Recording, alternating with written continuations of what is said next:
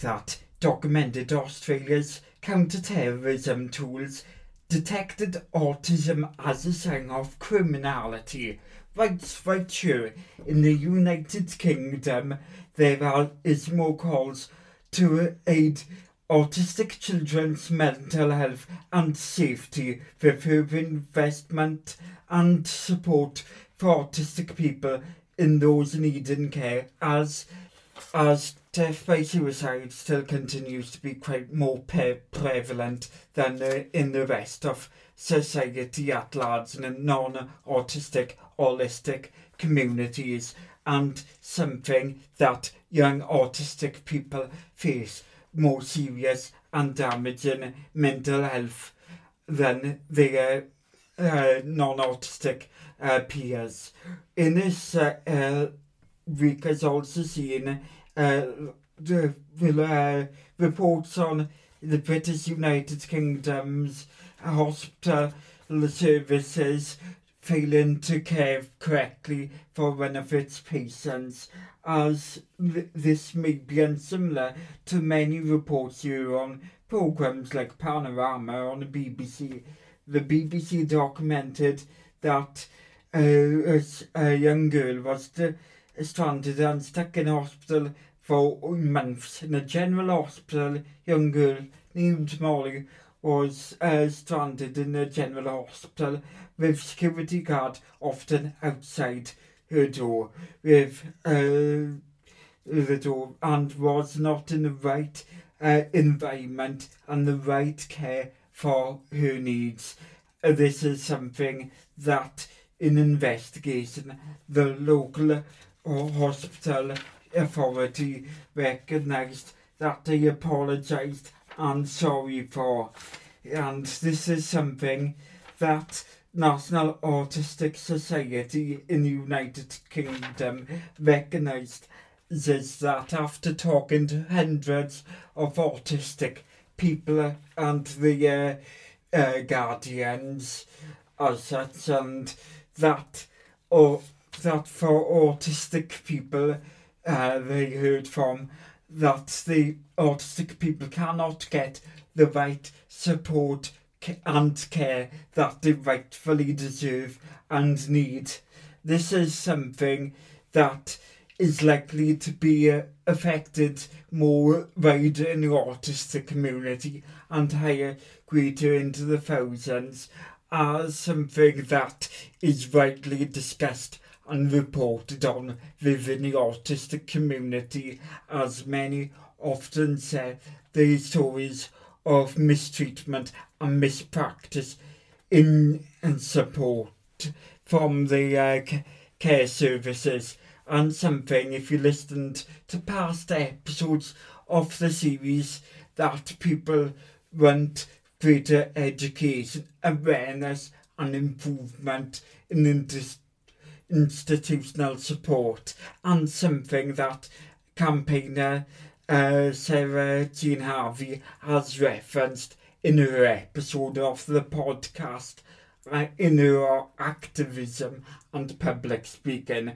On today's episode, with this discussion of a national scandal within support for autistic people, or lack thereof, whether it's that in school or, as I say, in health and mental health support. This is something that I'll explore on this Autistically As new podcast episode with returning guest Rachel Rinder. Rachel discusses her petition and idea that she wants to campaign on, and is hoping to get signatures to discuss within Parliament. So this episode is rather not so much a discussion around certain cases that was referenced in the introduction, but discusses some of the solutions and what Parliament and government in the United Kingdom needs to be doing for autistic people to be able to improve the services that are desperately needed to be improved for all autistic people. As Rachel will describe that she's lost faith in the current system and its ability to regulate and hold itself accountable to autistic people. This is discussed in the chat right now. My name is Rachel Winder. I am a passionate advocate for and with autistic people. I am an autistic ADHDer, and I like to share my insight on life through my own autistic lens in hope that I can offer some level of support for other autistic people who are on a journey to discovering where they belong and, what shape that they were intended to take, as it were, like a plant that's not growing into a box as the box has been taken off and now they realise they're autistic and they're growing into the shape that nature intended. This is something I try to do with a podcast, allow people to discover and learn a neurodivergent themselves and have that space to have these conversations and promote issues that are important then. Absolutely. Yeah, and so what reason I had you on today is because you emailed me about this petition you started on the UK Government and Parliament website. Yeah, so tell me all about this petition. Okay, so basically I am trying to get as many signatures as possible. I need 10,000. I have a press release that a friend of mine helped me put together, and I am going to send that to media, like the BBC, Sky. Media organisation or company. That's it. Yes, that's it. Yeah. So, and hope that they can help me gain some momentum.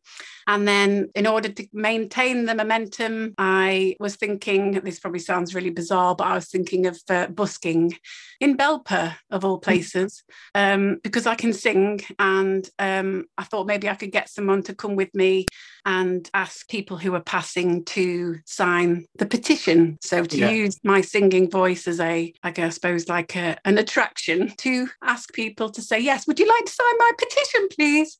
And hope that we gain more and more numbers so that it gets to, it gets through to Parliament, because this petition has the potential to change and improve the lives of thousands of autistic people, to allow them to be their, as nature intended, their true autistic selves, and not be met with interventions that set out to, in inverted commas, normalise us and make us appear less autistic, which has been proven to lead to post-traumatic stress disorder and heavy masking, so autistic masking, that then leads to the poor mental health and heightened risk of suicide, which still stands at 9 times higher than the non-autistic population, which I think in this day and age is appalling.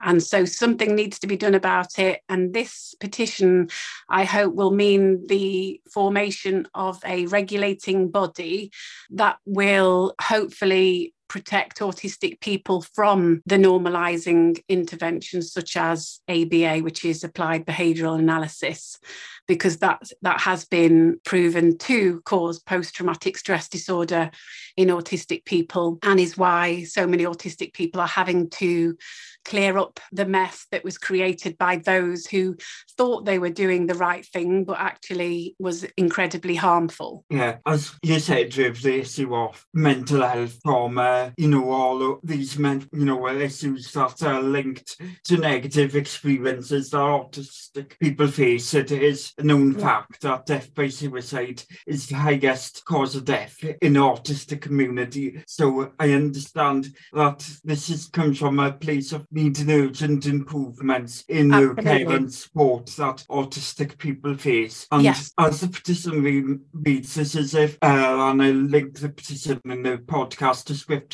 this is a form of a statutory regulator for care, intervention and therapy for autistic people. So as I said, that like as something specifically targeted for autistic people to look at and care their care services, healthcare, and reevaluate whether they are working for them. But one thing with this I want to ask you about is what do you find is the current state of the care system in particularly England, as this is where the debate would be happening, and since it's only like a thing that if you was to debate in Westminster, and its health issue, it would only be able to be debated about the English health and support system. So what are the problems you faced or you learned from other people that you know that are wrong with the institutions and support services that autistic people have referred to? For me personally, I would say that from personal experience and also from shared experience of other fellow autistics, that there needs to be a greater understanding of autistic experience within the mental health sector. And that means from the point of contact of any health professional, so whether that be a GP or a social worker, that there are many paths that people can go down, the professionals that is, which then lead to misdiagnosis, misunderstandings, that then lead to therapies that are intended to support the autistic person. Because I don't think anyone sets out to harm autistic people. I think it's based on the ignorance of the professional, who somehow might feel that they're obliged to know what autism is, or that their current knowledge on autism. And then that starts I suppose, like a chain reaction of, right, well, we'll label you this, you'll be given this medication or sent to this therapy session or whatever, and that then leads to the autistic person being mistreated, misdiagnosed and massively misunderstood, that then leads to more distress, that then leads to more trauma, that then leads to outward behaviours that then might influence the professional to assume that this autistic person needs more, in inverted commas, help. I guess it becomes sort of like a vicious cycle into a very dark place for the autistic person. And a lot of the times it's based on someone relying on very rigid criteria, tick boxes, and wanting the autistic person to appear less autistic because the non-autistic professional sees the autistic characteristics as something that needs to be shut down to protect the autistic person, when actually, if they understood about the mechanics and the reasons for the autistic characteristics, like outwardly stimming, and many autistic people express themselves, that is frowned upon by the non-autistic population. And then the non-autistic professional sees that as, okay, so I need you to stop doing that so you don't get this negative comeback.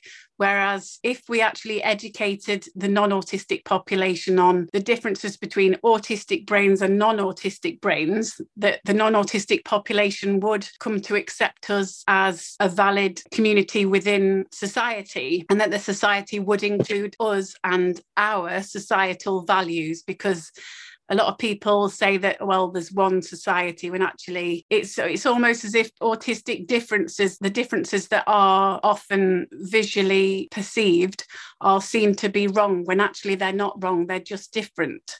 I can only see that educating professionals and enabling them to see what it's like to be autistic from an autistic perspective, and to actually actively listen to us and take on board what we're saying, and not counter-argue our points based on their rigid criteria, and actually engage with us rather than make us more like them. It's my aim anyway.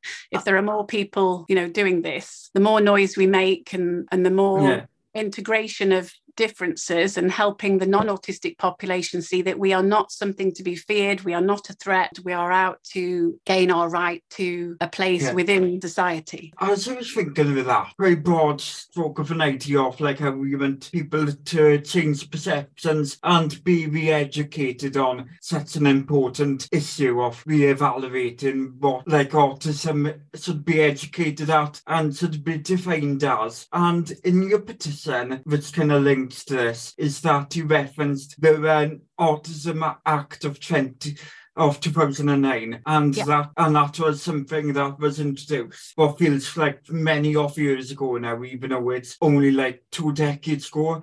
And it's something that, you know, since autism is like the definition of autism has changed a lot in the community understanding of autism as of like in terms of like you be like at the time, you know, people would be diagnosed with like Asperger's syndrome and language like that. And that neurodivergency wouldn't be recognised. Would you think that there is like something that also you would think that the Autism Act of 2009 would need to be like reevaluated, reassessed and relooked at in addition to having looking into introducing a regulatory body looking at the care and support services around autistic people have? Yes, the government have got, you know, the Autism Act 2009, and I'm just looking for the other one because I can't remember the dates, but it's sort of like, I think it's 2021 to 2026, is it? Yeah,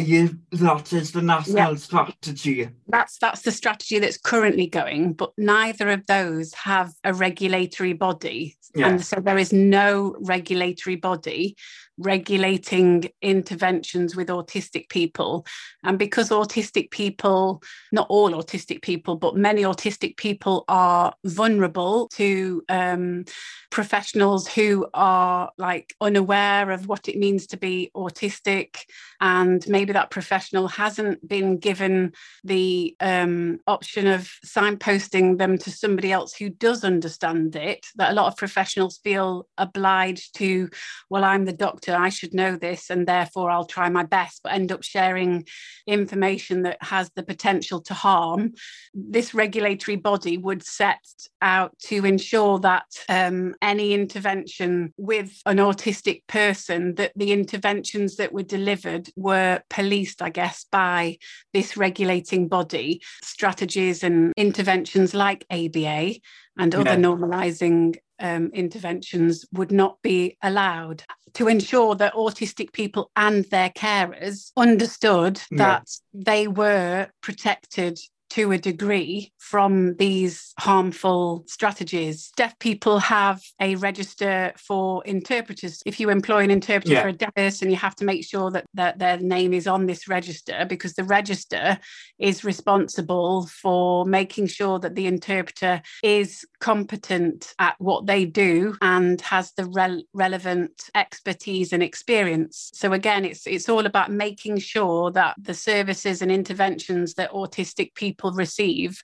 are regulated, reduce the negative implications that come from interventions like ABA. Yeah, as you were saying with that, you know, as you say, we've be legally required access to a sign language interpreter. The person who's providing the service, their responsibility to to get an interpreter booked, and from that they have to get them from this register. So it's that thing of like having, you know, if they aren't provided with that, you know, that would be in breach of the law. So it seems that it definitely that to introduce a regulatory body that, you know, defining what, you know, services, you know, what would be against what the regulatory body, you know, would define as inadequate support or support that would be harmful. Something that sounds like something that the legislation would need updating to ensure that the autistic person would have the correct support,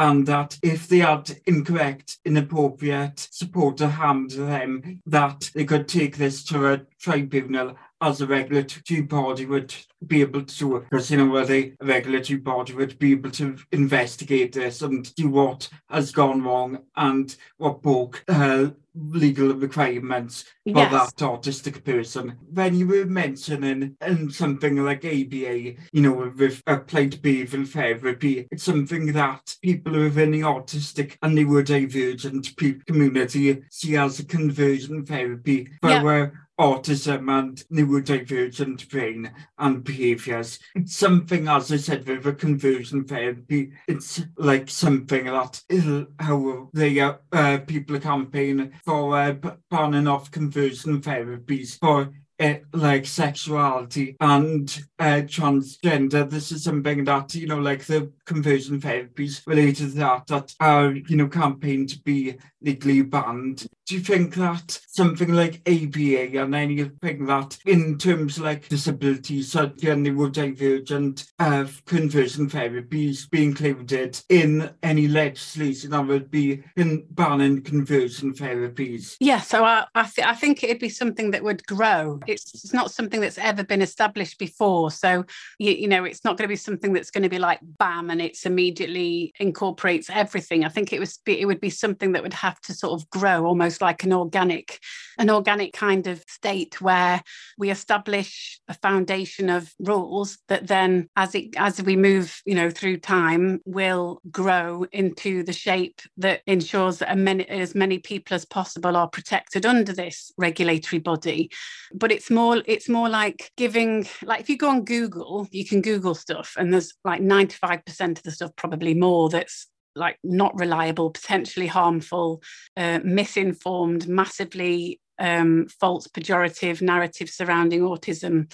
Having this regulatory body would mean that there would be a list, a place for people to go to choose therapies and support, and knowing and feeling reassured that this list of interventions had been checked to make sure that they are meeting the code of ethics that would be set by the regulating body. And then with that, enable autistic people to feel that they are legally represented and recognised as having different needs that aren't wrong, and that our autistic characteristics are not wrong, they are just different.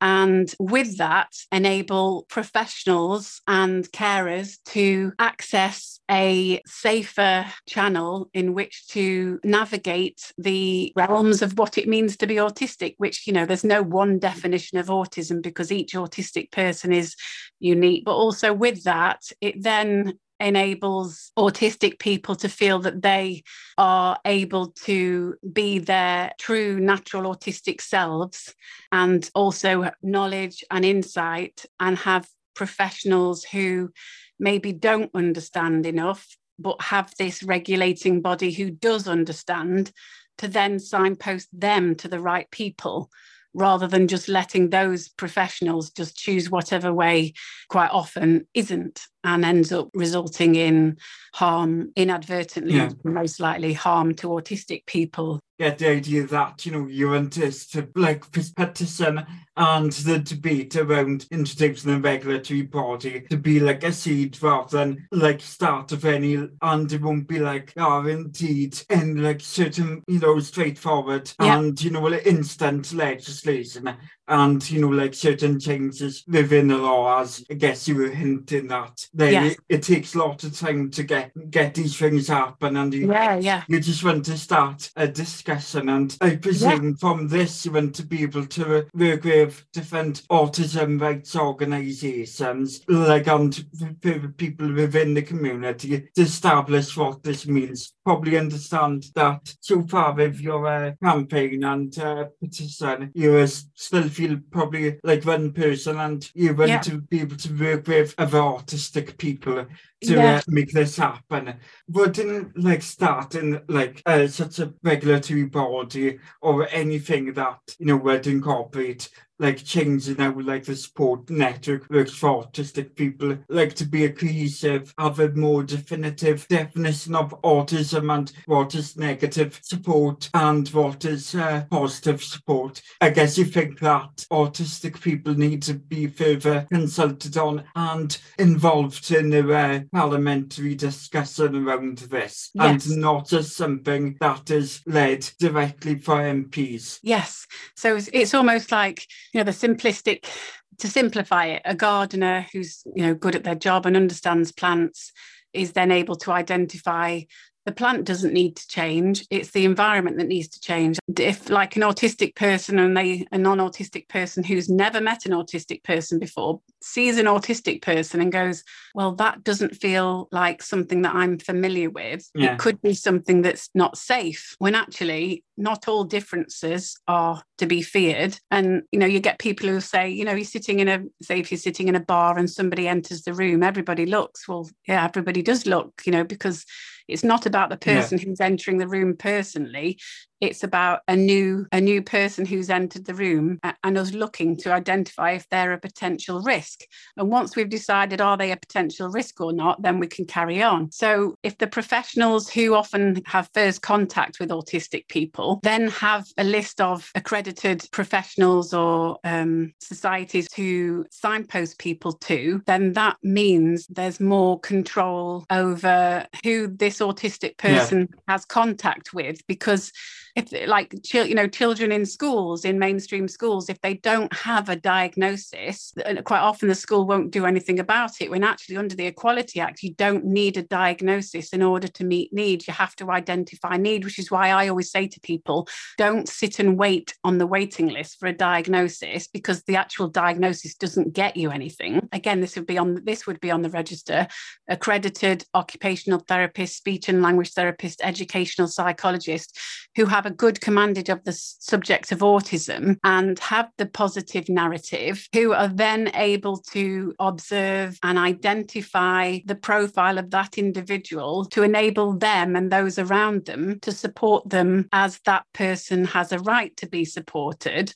and not to be shut down. It's all about approaching the right people. An autistic child doesn't have the privileges of a lot of adults, in the sense of, being able to choose to stay or go. If they're in mainstream education and the education in itself, children's right to an education is protected by law. Yes, but the right to an education that doesn't harm is not protected by law. So hopefully this regulating body would tighten up that, make it less likely that autistic people are interacting with those who have the potential to harm them. What do you think are the issues currently with either the current health boards or the health regulating bodies that would regulate a standard, health service in the NHS, or the current Ofsted services? And do you think that any of them could be able to be reformed to ensure that, like, if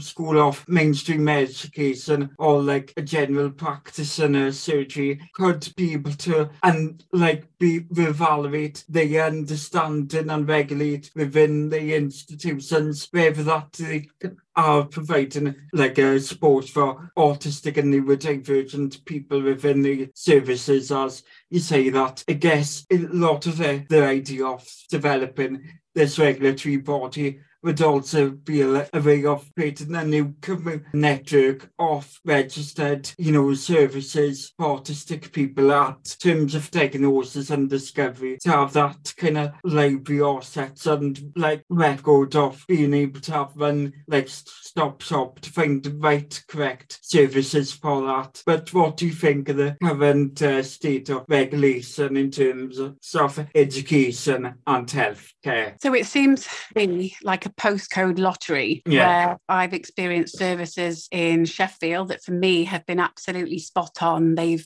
actively listened to me and my needs, and allowed me to have an element of control, which has enabled me to be less anxious, therefore more able to articulate my needs and share my insight in an environment that feels safe. And then there are other health sectors where I've spoken and immediately I feel not listened to. I don't feel I've got an element of control. I feel like I'm being dragged by the seat of my pants. And that's terrifying. And then I become more anxious, then less able to articulate in a way that doesn't make me appear to be some sort of neurotic female who's trying to articulate myself. But because my anxiety is heightened, my access to my executive functioning is impaired because I'm anxious. And like any human being whose anxiety is heightened, our executive function inhibition increases.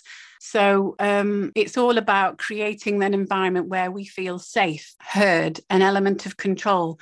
And that isn't exclusive to the autistic community. That's it. That's like a basic human need, to feel heard, to feel that you belong, to feel a sense of control. And that they're things that I feel that should be a basic thing that should be implemented and be a given. So I guess it's just that you feel that the current regulatory services for education and healthcare and up Yeah. to scratch to regulate Yes. autistic and neurodivergent support. And Yeah. it's that tricky something of having it, like I guess you don't feel that it can be correctly, reformed, the specific education and healthcare services, and that there may be like a body to ensure that they are regulated in Yes. terms of like being able to support neurodivergent and autistic people. And I guess you want to have that complaints process, or the appeal process of an autistic person going into the regulatory body and contacting them, reforms, Yes. I guess, to make that more accessible for them. Yes. If all humans benefit, and because of that, Yeah. they are then able to better access Yeah. education and therefore learn more Yeah. and feel safe and feel like a valued member of society, then surely just applying that as a blanket approach, which doesn't harm the non-autistic people, enables autistic people to feel a sense of belonging and safety. And if it benefits all human beings, why is that not something that can't just be implemented as a given, as an aim? It's just the foundation for all human needs. Because, like I always say, a reward to one person could be seen as a punishment to another. It's all about perspective. That is not the case. And I think the sooner that environments are adapt that enables us to function at our best, it's always assumed that we, the autistic people, are the ones who have to make the changes, when we don't have those privileges to make those changes. And as children who don't have the adult privilege to decide on whether they stay or go in school, they have to go to school by law. But if that schooling or that education system is harming them, and because the harming isn't obvious, because it's we haven't got bruises and cuts and grazes, but they're all happening internally, then they're just like, well, we'll just carry on. Well, why? When there's all this research to show that the harm is going to happen, it's just you can't see it. I don't understand this issue with not being able to see something, therefore it's not there. Well, so you were saying that, that you find that, education, like authorities and healthcare authorities, like aren't up to scratch within the mainstream services, and you feel that they aren't able to reform themselves. And so like with that, I guess you had like been able to read many people's lived experiences and, like situations of their health services or health boards that have fell short. And of course, like we've seen like many kinds of these things they've like reported on like shows like BBC Panorama in terms of like healthcare and health services. And in terms of these things, it seems that unless there are neurodivergent, autistic people leading these healthcare reforms and consulting what needs to be regulated and what should be the defined issues of what a positive and negative, service. So do you feel that this is something that when it comes to debate in Parliament, that you would like to see them saying that the consultancy for this and wherever it goes on with this, regulatory board, that this should be led by autistic and neurodivergent people, not holistic people who don't have the, lived experiences of autistic people who use services. Yes, absolutely. So like, if you're going to, if you say, for example, I mean, this seems pretty simple to me, but, I'm not assuming that everybody else sees it this way, because I think in pictures. So if you're going to find out what it might be like to be blind, you don't go and ask sighted people. You ask blind people, and you don't just ask one blind person, because that's one blind person's perspective of what it's like to be blind, because obviously you can be born blind and acquire it sort of in your lifetime. Whereas for autistic people, you are born autistic. It's not something you acquire, and it is, genetic, and it isn't a mistake. If you're going to rely on the medical model and the DSM criteria to decide what autism is, then you're relying on data that came from traumatized autistic people assessed in environments that couldn't and wouldn't meet need, therefore causing more distress, and only getting the feedback of what autistic people, how they might present when, again, further traumatized. To me, that seems like massively unethical. And how is that even still running today, that we decide on whether somebody's autistic based on a criteria that comes from research that was gained in that unethical way? And I think sometimes when people learn this, they're horrified that this is actually happening. But again, this is why I'm trying to push for this petition to get a regulatory body, because I think it's, now it's enough is enough. We know, if we know what we know now and we're not doing anything about it, then surely that is not okay. And so this hopefully could be, if it's seen in Parliament and hopefully passed and is allowed to be set up, has the potential to save thousands of autistic people's lives.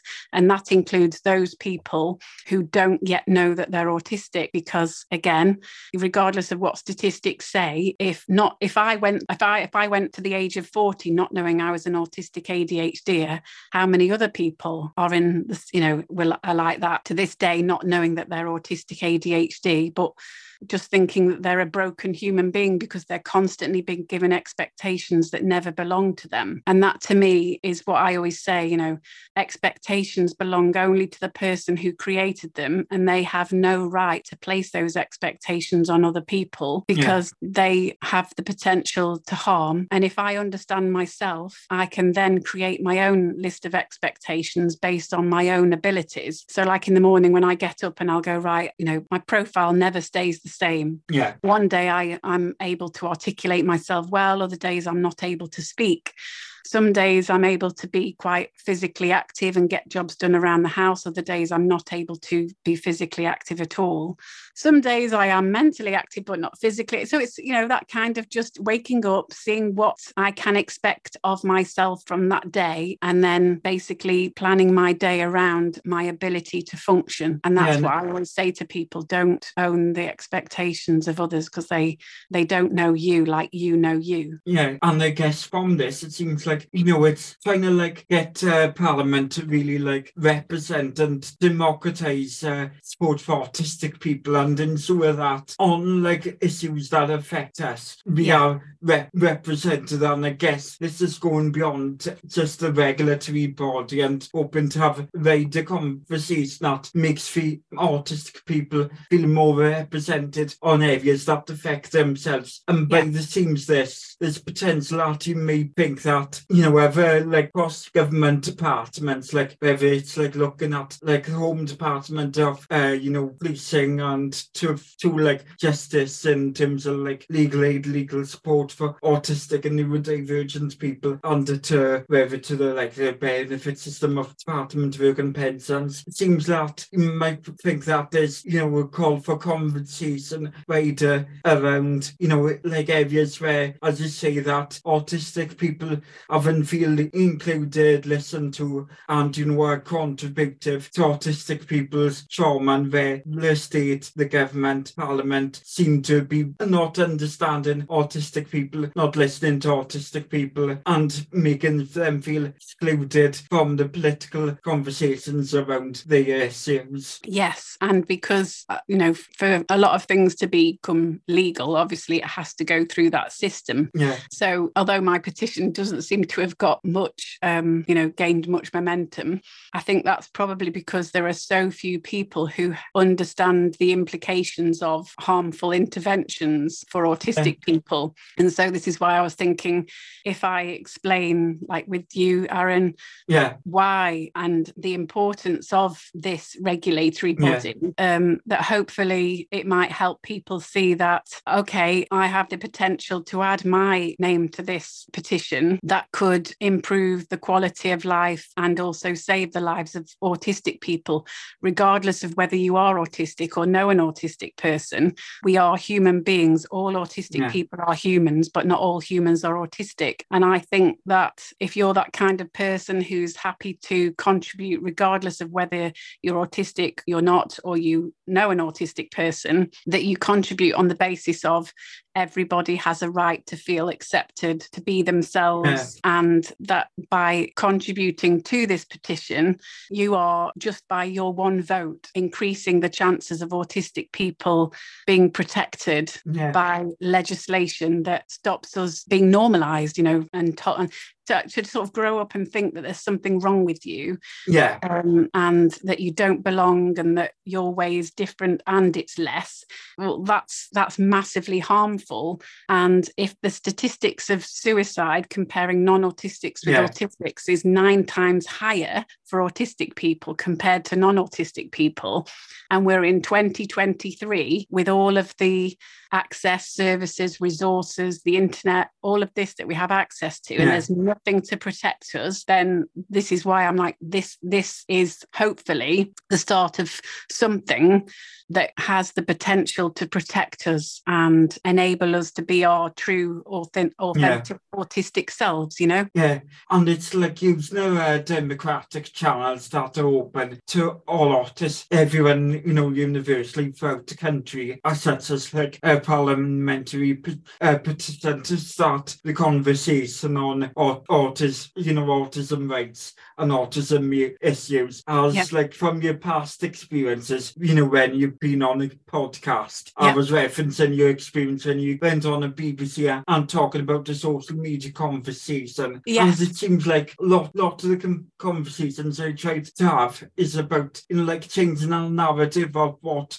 people discuss about autism in the mainstream media, and it's something that you feel dissatisfied. And since there's no openly autistic people within Westminster Parliament anyway, that people do feel excluded from it. So I think I assume that it's just finding your way to get people talking about autism issues and trying to put them onto agenda and parliamentary questions and within parliamentary debate. Yes. So the thing I found is with not all media, but some, it all seems to be focusing on sensationalization. So, which I disagree with, because, this is about real people's lives and the quality of their lives. And for me, as an autistic ADHDer, to have experienced the distress and trauma that I have, and that's a constant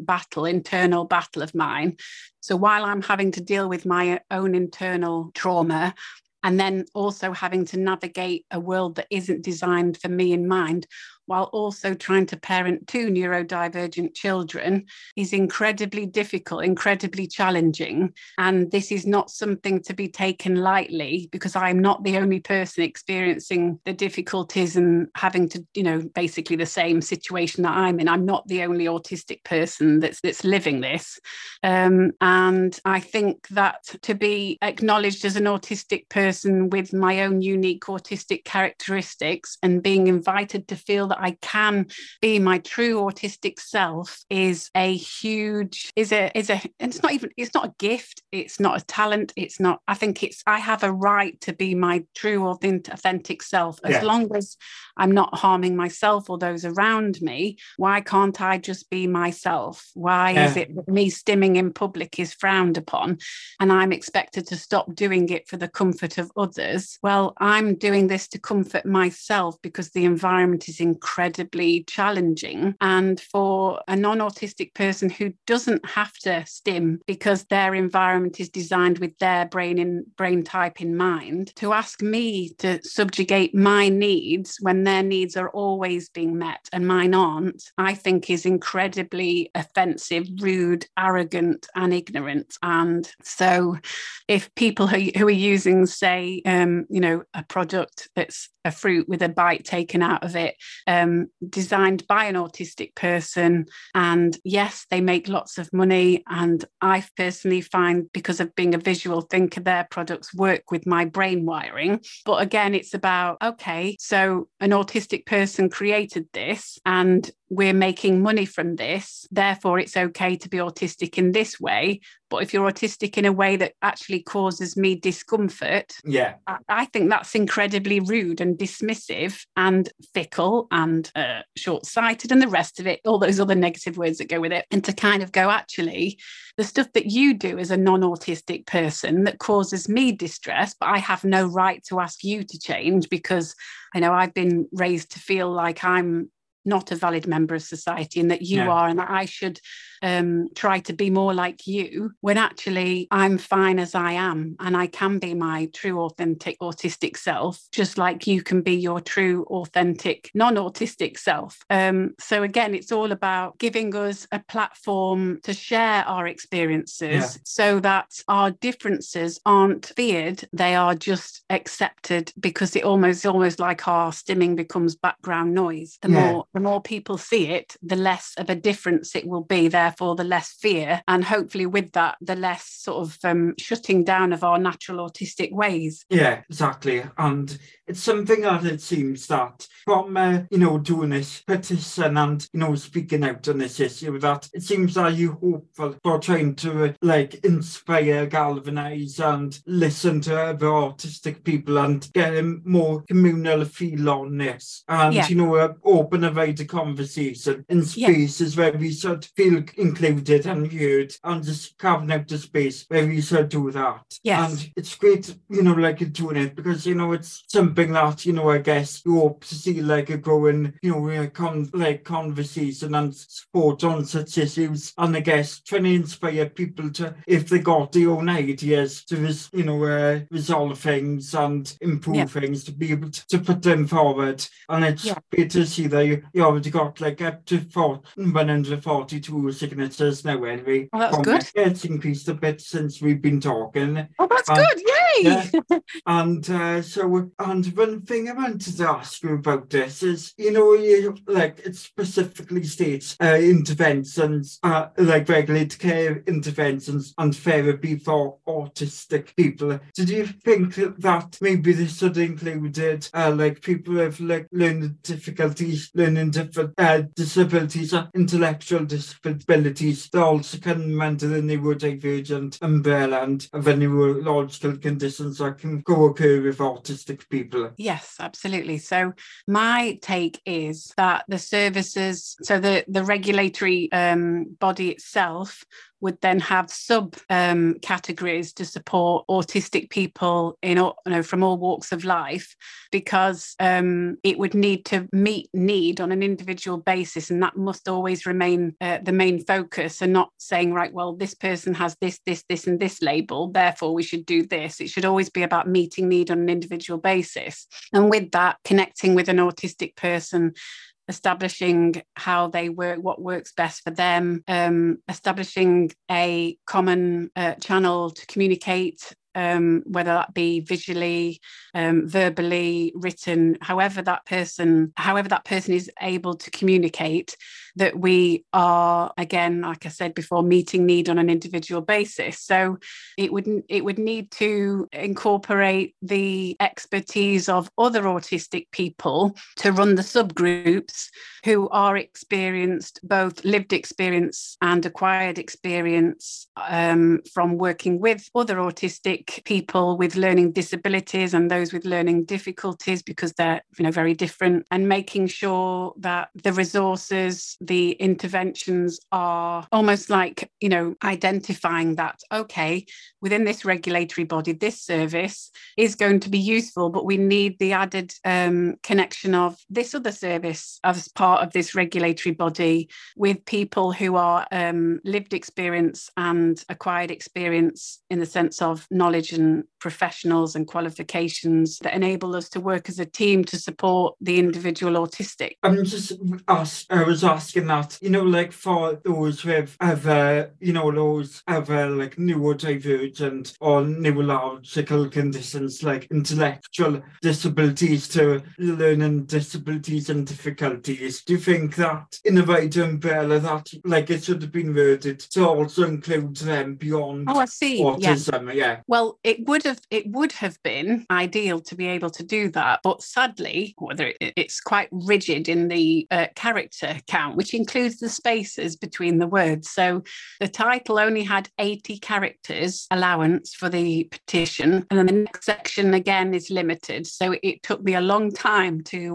with the support of Nick Chown, helping me, because my command of English is okay, you know, but it's not as good as Nick's, and he was able to help me find the right words. So I explained to him what I was wanting to achieve. I wrote it all down, and then he helped me kind of fit it into the word count, because I tend to be quite flowery and go on. And so he helped me, you know, fit it into the word count. So it's not because I haven't considered that. It's actually just because when you write, if you're going to create your own petition, you are restricted as to how many words you're allowed. So that's why I had to limit it. And like it's something that sounds that if you were to be able to put, you know, like involved with speaking out on this further than this podcast and saying more than what you have here, then, you know, like it's something that you probably would address, you know, in like the future beyond this. Yes. So again, about the restriction of the word count, it always has to maintain that it's about autistic people, regardless of additional disabilities, additional characteristics, additional labels. The person has to be identified as autistic, whether that be a clinical diagnosis or self-identification. So again, it's under the umbrella of being autistic. So because non-autistic people can experience additional disabilities separate from being autistic, that's why I just chose as in the word autistic and autism, because if I just had it being learning disabilities or learning difficulties and whatever, then that could include non-autistic people, which is not what I want, because non-autistic people already have that protection because the world is designed with their brain type in mind. So mine is about focusing on autistic brains and how we process the world, and that we don't have the same privileges that non-autistic people have. So again, that's why I just said autistic people. I did actually want to say folks, but I didn't know whether that would be allowed in a government petition. But So as I said, you know, making it specific to autistic people then, and you know, it's something that you like will make clear, you know, like the press statement.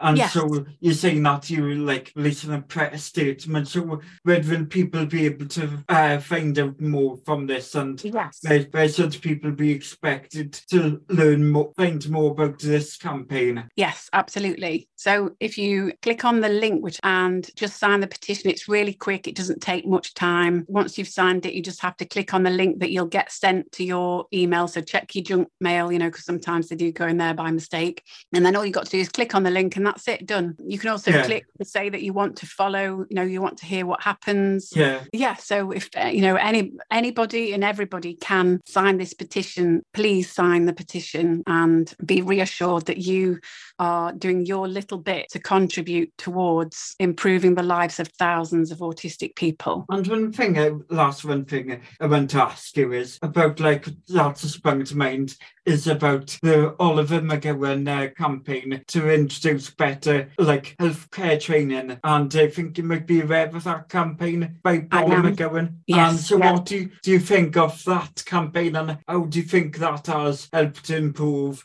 support for autistic people and people with learning disabilities, you know, in healthcare? Yeah, I think this is, I don't think the words I'm going to say are going to do it any justice. I think the fact that it's mandatory training is absolutely amazing and has the potential to save thousands of lives and improve the experiences of autistic people and autistic people with learning disabilities within the health sector, the autistic people and their carers and loved ones, and assume that they know best because of their medical training, which hasn't historically included the needs of autistic and learning disabled people, which has resulted in, you know, thousands of deaths that could have been avoided. And to someone, you know, who, if this hasn't happened to you, you just go, well, it happens to other people, it doesn't happen to me. You know, to be disabled isn't something like you're not part of an exclusive group where it only happens to you.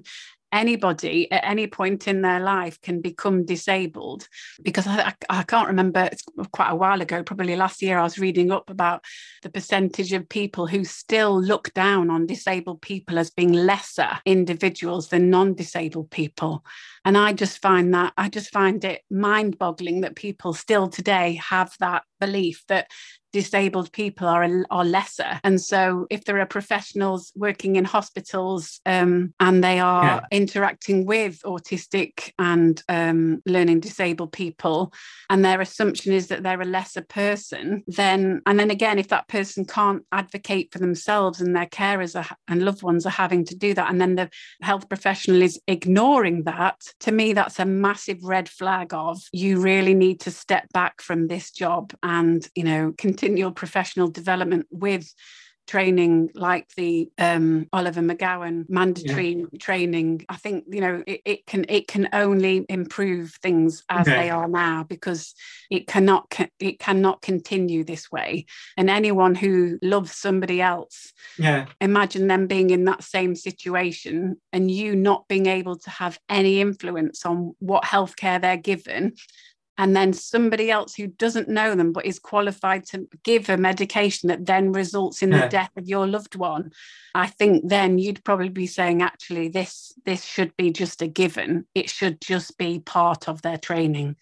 And if they don't pass it, or at any point they, you know, go against the ethics of the training, that they are, you know, not allowed to practice until they can show that they are competent at meeting the needs of disabled people. Yeah. And, you know, this is something that was incredibly important thing for Paula McGowan, Oliver McGowan's mother, to have done. Yeah. And, you know, it's incredible things done after the tragic loss of her son, to ensure that with its GPs, hospital staff, ensure what specific healthcare and understanding and listening to autistic people have. And I think this like idea of a regulator kind of builds on that and makes sure all that stuff is regulated at the national level. And from that, what you were saying earlier about, you know, like self-identification of autism sort of being included in this. So do you think that like as Oliver McGowan's campaign has been mandated now in law and such, but do you think that should be the same for people who self-identify as autistic people, so they can legally identify or be mandated to identify as autistic without opposition from a medical professional? And that the regulator should, ensure that. Yes, absolutely. So if I, regardless of whether I have a diagnosis or not, I have a right to have my needs met. Yeah. And if my basic needs are not being met, and then that's resulting in me experiencing distress and therefore harm, then surely I have a right to have those needs met so I don't experience distress and then harm. To me, it's all about saying autism isn't a disease. There's no cure. There should never be a cure that's looked for. And I strongly believe that if you got rid of all autistic people, that the human race would be done for. The variety of brain types is, in my opinion, essential for our survival. Yeah. Do you know, from talking about the petition, do you encourage people, if they sign a petition, and of course within the United Kingdom, to, ensure that it does get debated in Parliament and that MPs turn up to debate this, if it does get through the threshold of the 10,000 signatures, that, right into the local MP to encourage that they support this and would attend a debate on it? would you Yes. encourage people to write to their local MP? Yes, absolutely, definitely. So my local MP, Pauline Latham, Yeah. and I have been communicating with Pauline Latham for many years now to help me fight for the rights for my child to an education that doesn't harm. And because of, I basically like to do this petition, I asked, is there any regulatory body? And if there isn't, which I believe there isn't, how do I go about doing this? And so Pauline replied to me explaining what was already in place with the government, which is what I mentioned with the Autism Act and the strategy 2021 to 26, and that there was no regulatory body, which is why I mentioned it in the petition to say that there isn't a regulatory body and that there needs to be one so that autistic people are protected and that we are allowed to be our true authentic selves and thrive as autistic people, not just cope. And so the response I got was, I can't sign the petition. I can't really get involved because they've got so much other stuff going off, which I totally appreciate. But I mentioned that I'd communicated with them and that I'd also delivered autism training to Parliament before, and that would they be interested in, what happens and what I was asking for. So I sent Pauline the content of my petition, and she responded with, yes, please keep me up to date with, what happens. So if anybody else would like to communicate with their local MP, or because I think that's what you have to do, you have to communicate with your local MP to say that you believe in this and that you are behind it, then that would be great. But I think for now, we need to get as many names on the petition as possible to gain and to give it the power that it needs in order to get to Parliament for it then to be considered. So hopefully with this that you've kindly given me the space for, Aaron, and that my other friend Vicky, who has given me the press release support, then hopefully this can gain some momentum and get the names and numbers behind it that it needs in order for it to get to Parliament and actually be considered, and keep kind of making more and more people aware of why this is important and how influential this governing body, this regulatory body could be. Then maybe if anybody's willing to share, add their name, I would greatly appreciate it. And I'm sure many other autistic people would also thank you for giving them the opportunity to be protected from, the potential of harm from those who really don't understand what it means to be autistic. It's all about, I suppose, essentially meeting need on an individual basis, and accepting that differences are valid and essential, and that all humans have a right to feel accepted and to appreciate that the word disability is not a dirty word. It's not something to be ashamed of, and that anybody can become disabled, and that autistic people are disabled often because the environments that we're subjected to and expected to perform within, with a skill set that we are not innately born with, is just so unrealistic and harmful and inhumane. And we have a right to thrive just as the non-autistic population do. And I hope that one day I and others like me won't have to keep petitioning for a right to be our natural autistic selves. I'd like to thank Rachel Rinder even for coming on a podcast yet again, the second time this year, and the first person to be a choice in a full-length interview. It's been great to be able to have somebody to come on and put an idea that they wanted to come on a podcast about, as they emailed me about the petition they wanted to promote and get people to sign, and I'll ensure that the petition is linked in the episode descriptor. So whatever podcast platform you're listening on, when you look at about this episode, you'll be able to find a link if you wish to sign and look at that petition. And I'll ensure that you'll be able to find it when you go on to www.neurorainbowproject.com. If you click on Get to Know the guest section on the Neurocast area of the website, you'll be able to click on Rachel Rinder's web section and link you to that petition on the website.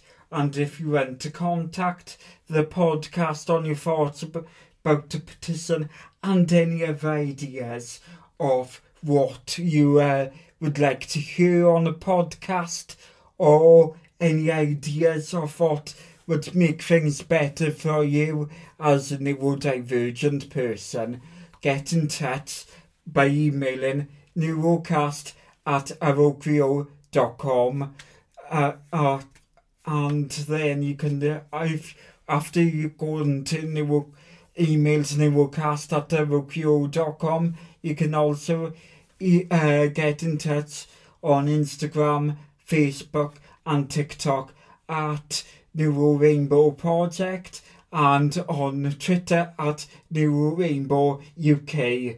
As I said, that's where you can find us on social media.